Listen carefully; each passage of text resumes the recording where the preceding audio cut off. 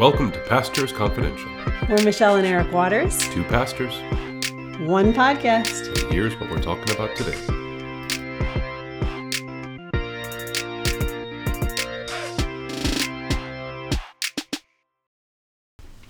Good morning. Hello. How are you? I am pretty good. It's a little dreary of a Monday. A little dreary. You look a little cold. Yes, I'm wearing I'm going to run, so I'm wearing my running leggings plus sweatpants over it plus a vest, like a down vest, because it's cold in our house. Make sure you don't need a hat or anything. Well, I might when I go out, but it's just our house stays colder than outside sometimes. But it's a big day at the Waters household because spring break is over, so the house is all yours again. Oh, well, not yet, because you're still here.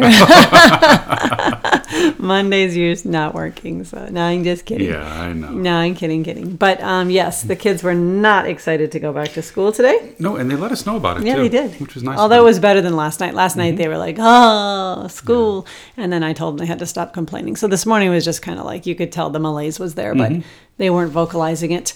But Sam is going on BOA, so he gets to go with the fifth graders. He's leading the outdoor camping experience, so he's excited, but he gets out of school. So the other three are back in school. And it was a good spring break. I mean, we had two birthdays. We kicked it off with Maddie's birthday. He turned 11. And then we ended up last night with Johnny's birthday. He turned 14. Very good. You got both of them right. Yeah. Yep. And Allie was home for the weekend? Allie was home for the weekend, so it was great to see her again. So it was a nice break. And we didn't go anywhere exciting or do much, but I think it was a really good break for the kids. They had a lot of fun. Well, they did a lot of things with their friends and sleepovers and fishing and all the things. So they had fun. We kind of just did our thing. Yeah. So still a busy time. You're in church, so. It's a very busy time when you're in church. Yeah, but... and didn't we start the spring break with Sam's basketball? Yeah. Was that just last week? We had, the state tournament? It was... Yes. Yeah, it was 10 days ago. Yeah. Yeah, because it was the first weekend. That's why you can never go anywhere for spring break when you have people on the teams, because you never know if they're going to make it that far. Okay, wow, that seems like a really long time ago. Yeah, it's crazy, isn't it? Yes. Yep. Wow. Okay. Yep. So, anything else that we need to touch on before we jump into Hosea? Let's see. In terms of the church life, we got a big guest preacher coming up this Sunday. Pastor Michelle Waters will be preaching, bringing God's word to us. Well, it's kind of okay. Yes, I will be doing that with you. Yes. We're a little tag team. Yes. We got it all figured out back and forth. We do. I was thinking about that. Are we going to sit on stools, or are we going to and then get up, or what are we going to do? Just stand, or am I just going to stand there while you speak and you stand there? Yeah. Okay. Well, we'll think about that a little bit. We can rehearse We don't have it all figured out. We will. We can block and choreograph it. It'll be awesome. We're not doing that. Yes, we can. Nope. Definitely. Yep. Nope. So that'll be fun. So that's coming up on Sunday. And we got the men's retreat on Saturday. And then the Wednesday after that, Wednesday the 29th, is our prayer vigil. So I'm looking forward to that. Yep. And then we start right up. We've got a church work day on April 1st, getting ready for the people to come. And then April 2nd is the start of Holy Week with Palm Sunday. And I believe you're going to celebrate Palm Sunday in a unique fashion this year. Well, I'm not actually getting to do it. I'm just the chauffeur. But on Palm Sunday, my daughters are going to Taylor Swift in Dallas.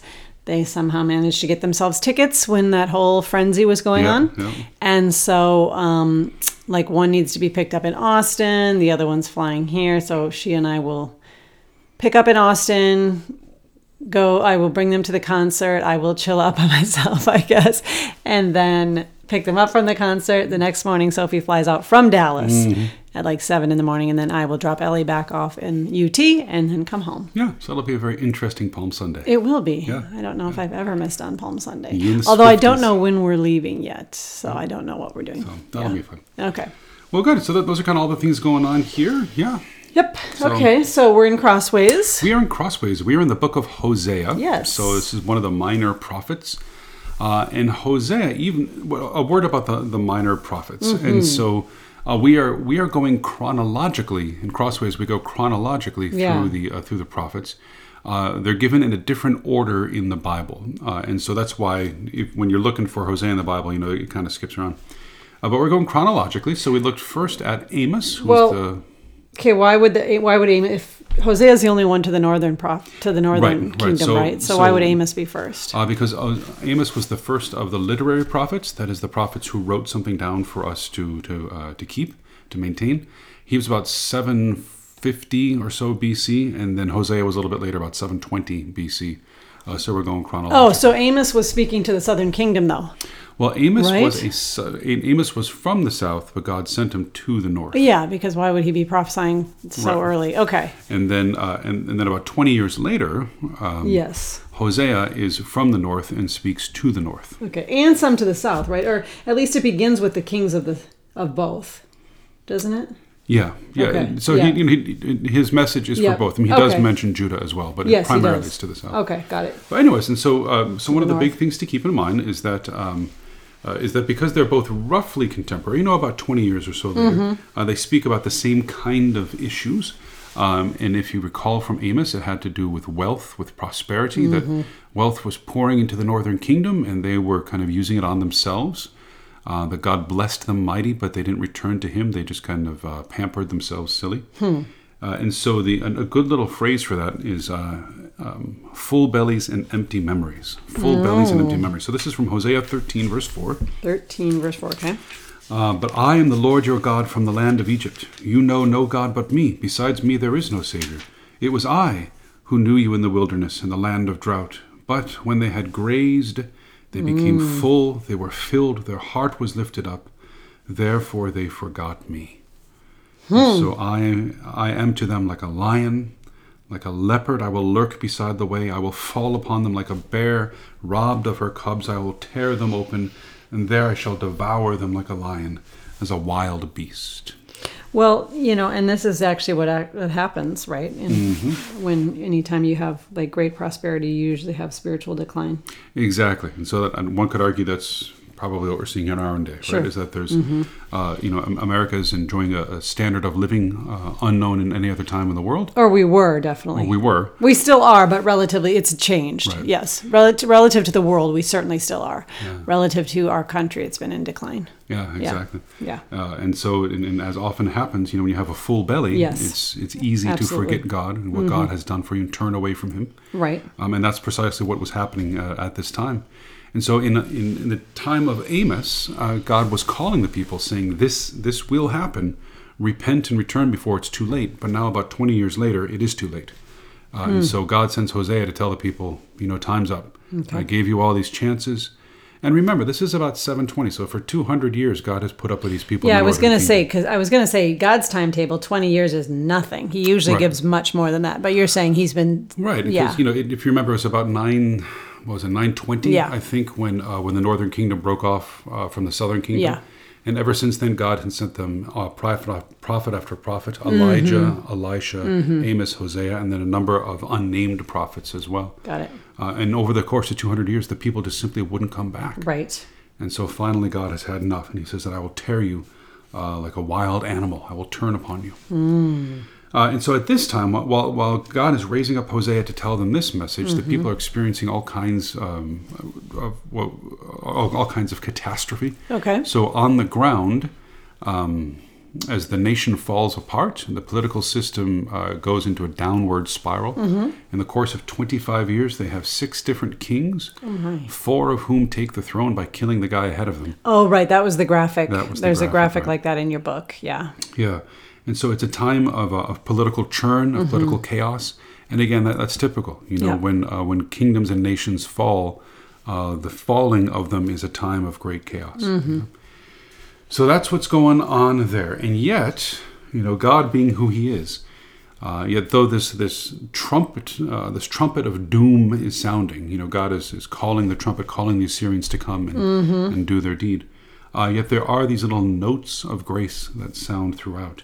Well, definitely there's a lot more in Hosea than there are in Amos. Oh, yeah. I mean, I think it's even in the first chapter you get some of that, but okay, go ahead. We'll look at that too, but Okay. since we're in 13, we'll look at chapter 13, Okay. verse 14. So, God has just compared himself to a lion, to a leopard, to a bear, to a wild beast who will turn and rend his people. But then there's chapter 13, verse 14, there's this wonderful note. That I shall ransom them from the power of the grave. I shall redeem them from death. O death, where are your plagues? O Sheol, where is your sting? Compassion is hidden from my eyes. And so, of course, the Apostle Paul in 1 Corinthians 15, when he's writing about the resurrection, This is the passage that he quotes. O death, where is your sting? O grave, where is thy law? But thanks be to God who gives us the victory through our Lord Jesus. So even in the midst of this sentence of capital punishment against his nation, there's a hint, a note of grace that this is not the end, but God will ransom his people from the grave. And then going back even earlier in chapter 6, there's this wonderful passage. Chapter 6, verse 1. And this is the people. It's in the voice as if the people were speaking to God. And they say, "Come, let us return to the Lord, for he has torn us, that he may heal us. He has struck us down, but he will bind us up. After 2 days he will revive us. On the third day he will raise us up, that we might live before him." And you're reading from the ESV. I am. Yeah, because the NIV is a little bit different, but yes, beautiful. Yeah, and so this is one of the few passages that's a prophecy of Jesus' resurrection on the third day. Yes. In the Nicene Creed, which we're using right now in church, we say on the third day he rose from the dead in accordance with the Scriptures. And there's really only two places that talk about the third day. It's here, that on the third day he shall raise us up. And of course, Jonah, who was in the belly of the whale for 3 days. Right. So here's a very famous passage, an important one for us as Christians. Well, wouldn't you also have to talk about Jesus saying, "In 3 days I will raise this temple"? Yeah, and that so might be, that was about the temple, but he was talking about himself. Too. Yeah, that's in the Gospel. Okay. I guess I had in mind the Old Testament. Yeah. Oh, gotcha. But anyway, so this is another very important passage, that this is not the end, but that there will be life after death, even after a catastrophe like this. And then a wonderful, wonderful passage in chapter 11. And so God has decided that, the end has come for his northern kingdom, and that he himself will be set against them, and he's sending the Assyrians against them. But then here you hear God's heart crying out for his people. So chapter 11, verse 8. "How can I give you up, O Ephraim? How can I hand you over, O Israel?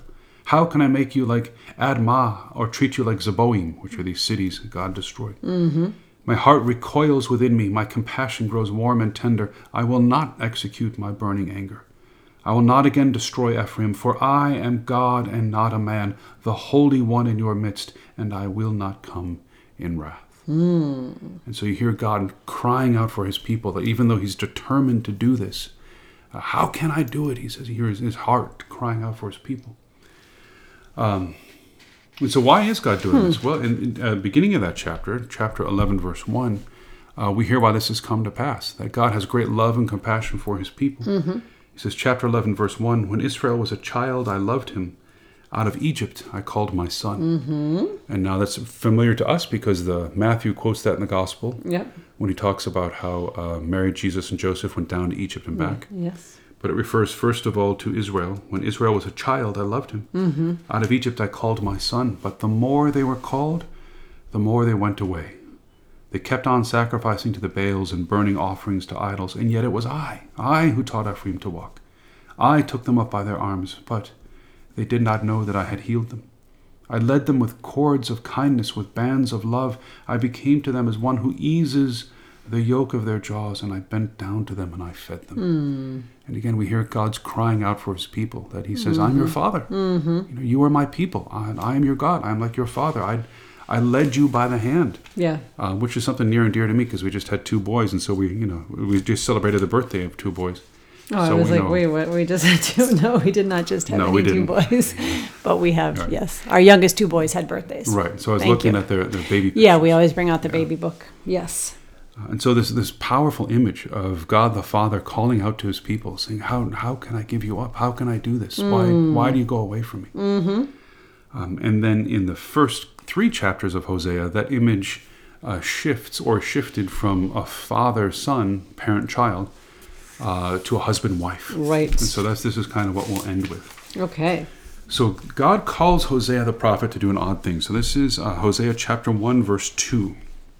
"When the Lord first spoke through Hosea, the Lord said to Hosea, 'Go take yourself a wife of whoredom and have children of whoredom, for the Lord commits great whoredom by forsaking the Lord.'" Okay, well, let's just read what the NIV says. That's quite bold, that one. Okay. The NIV says, "Go marry a promiscuous woman and have children with her. For like an adulterous wife, this land is guilty of unfaithfulness to the Lord." Yeah. And so that's the interpretive question. Right. Is this A woman who plays fast and loose, or is this a woman who does, has a profession? So that's kind of what it is. But it's quite an amazing thing. And so here we have yet another new thing that God does. So it says in Hebrews, in many and various ways, God spoke to his people of old by the prophets. And this is one of the many and various ways that God spoke through them. Right. And so we'll see more and more of this as we look at the prophets. But here's the first time it happens, at least historically the first time, is that God gives his prophets what's called a prophetic act or a sign act. And so in the doing of this deed, it's like they're acting out the prophecy. So what would be another example? So another example would be, Jeremiah the prophet. So later on, God will tell Jeremiah the prophet to go buy a loincloth and then bury it in the ground and then come back and dig it up. And Jeremiah says, I can't wear this thing. It's ruined. He says, aha, so my people are ruined too. Oh, interesting. And then another would be, Ezekiel. God tells Ezekiel to do all kinds of weird things. Yes. Make a little scale model of Jerusalem, lie on your right side for this long, lie on your left side for like all kinds of weird stuff. Right? Okay. Yeah, so those are sign acts. Okay, interesting. But this is the first one. So here's the first one, and imagine you're just kind of minding your own business one day, right. and God calls you, and here's what he says. He says, go and take for yourself a wife of whoredom, and have children of whoredom, for the land commits whoredom by forsaking the Lord. Wow. So in other words, Israel is like this prostitute, that they have turned away from God and they have sold themselves to others. And so God tells Hosea to go and marry a prostitute, show the people what it's like. Yeah. And of course, by marrying a prostitute, he's making this public witness. This is you, O Israel. Yeah. But it's not only simply to offend the people, but more to the point is to show God's love for them. Yeah. That God loves his people, even though they are faithless to him, yet he loves them, he's faithless to them. So he marries this woman. In verse 2, so he went into Gomer, the wife of Diblaim. She conceived and bore him a son. And the Lord said, call his name Jezreel, for in just a little while I will punish the house of Jehu for the blood of Jezreel. So Jezreel, there's a battle in Jezreel. That's where Jehu's dynasty took over the throne. And God said, that's coming to an end. Verse 6, she conceived again and bore a daughter. If you look closely, right into verse 2, it says, she conceived and bore him a son. In verse 6, she conceived again and bore a daughter. You notice what's missing there. There's no him. Okay. Right? And so she continues her... Oh, this is somebody else's daughter? Yeah. Oh. So she continues her wayward ways, even though she's married to Gomer. And this is again... No, she is Gomer. I'm sorry, even though she's married to the Hosea. prophet. Right. Yes. Even though she's married to Hosea, she's carrying Gomer her. does seem like a boy's name, but okay. Yeah. Because Gomer Pyle. Is that why? Yeah. Okay, but these names are interesting too, because the child here is called Lo Ruhama, which means not loved. Yeah. Go and show him not loved, not pitied, no mercy. Okay. For I shall have no love, no pity, no mercy upon the people of Israel, because they have turned away from the Lord their God. Right. And so then this child becomes a living symbol of what God is about to do to them. Right. And then still later, chapter 1, verse 8. H is another child. When she had weaned no mercy, or no pity, or lo ruhama, she conceived and bore a son. And again, notice, bore a son, not bore him a son, but bore a son. And the Lord said, call his name Lo Ami, which means not my people. For you are not my people, and I am not your God. And so here's this marriage, this prophetic act, this marriage where God sends the prophet not only to speak words, but then to act them out and show that, like the prophet, God is faithful to his people, but they are faithless to him. And so the time has come and he's had enough. Oh boy. But again, we hear God's heart. Verse 10, and yet the number of the children of Israel shall be like the sand of the sea. So remember what God promised Abraham, that through him all the families of the earth shall be blessed, like the stars in the sky, like the sand on the sea. And God will keep that covenant with Abraham. Even though the people have broken the covenant on Sinai with him, he will keep his covenant. Yet the children of Israel shall be like the sand of the sea, which cannot be measured or numbered. And in the place where it was said to them, you are not my people, it shall be said to them, children of the living God. And they shall be gathered together, and they will appoint for themselves one head, and they shall go up from the land, for great shall be the day of Jezreel. So there's this hint. Well, it's more than a hint. More than a hint. I mean, it's a big deal. And it's right just the next verse. So right away. And so there's this prophecy that though disaster is coming, that it's not the end, that God will do more. And then finally, chapter 3, I love this. It's a very small chapter. Yeah, it is. And the Lord said to me, go again, love a woman who is loved by another. And again, that's how God feels. Right? For 200 years, he's been calling these people to himself, and they keep hopping into other beds and whatnot. Go again, love a woman who is loved by another and is an adulteress, even as the Lord loves the children of Israel, though they turn to other gods and love cakes of raisins, these little offerings they make to the idol. So I bought her for 15 shekels of silver, which probably means that she was a prostitute. Okay, yeah, because that's not the price even of a slave, right? No, that's half the price. So she probably was, bought her for hire. Okay. Notice too that he's literally redeeming her, right? Just as good. Jesus will redeem us. So I bought her for 15 shekels of silver, and I said to her, you must dwell as mine for many days. You will not play the whore or belong to another man, and so will I also be to you. For the children of Israel shall dwell many days, without king or prince, without sacrifice or pillar, without ephod or household gods, and afterward. Then the children of Israel shall return and seek the Lord their God, and David their king, and they shall come in to fear the Lord and to his goodness in the latter days. And so it's this prophecy. So after this faithless marriage, he goes and finds her yet again, my goodness, buys her back, redeems her. And then there's this prophecy that in the days to come, in the latter days, God will raise up David, that is the son of David, the Messiah, who will restore his people to himself.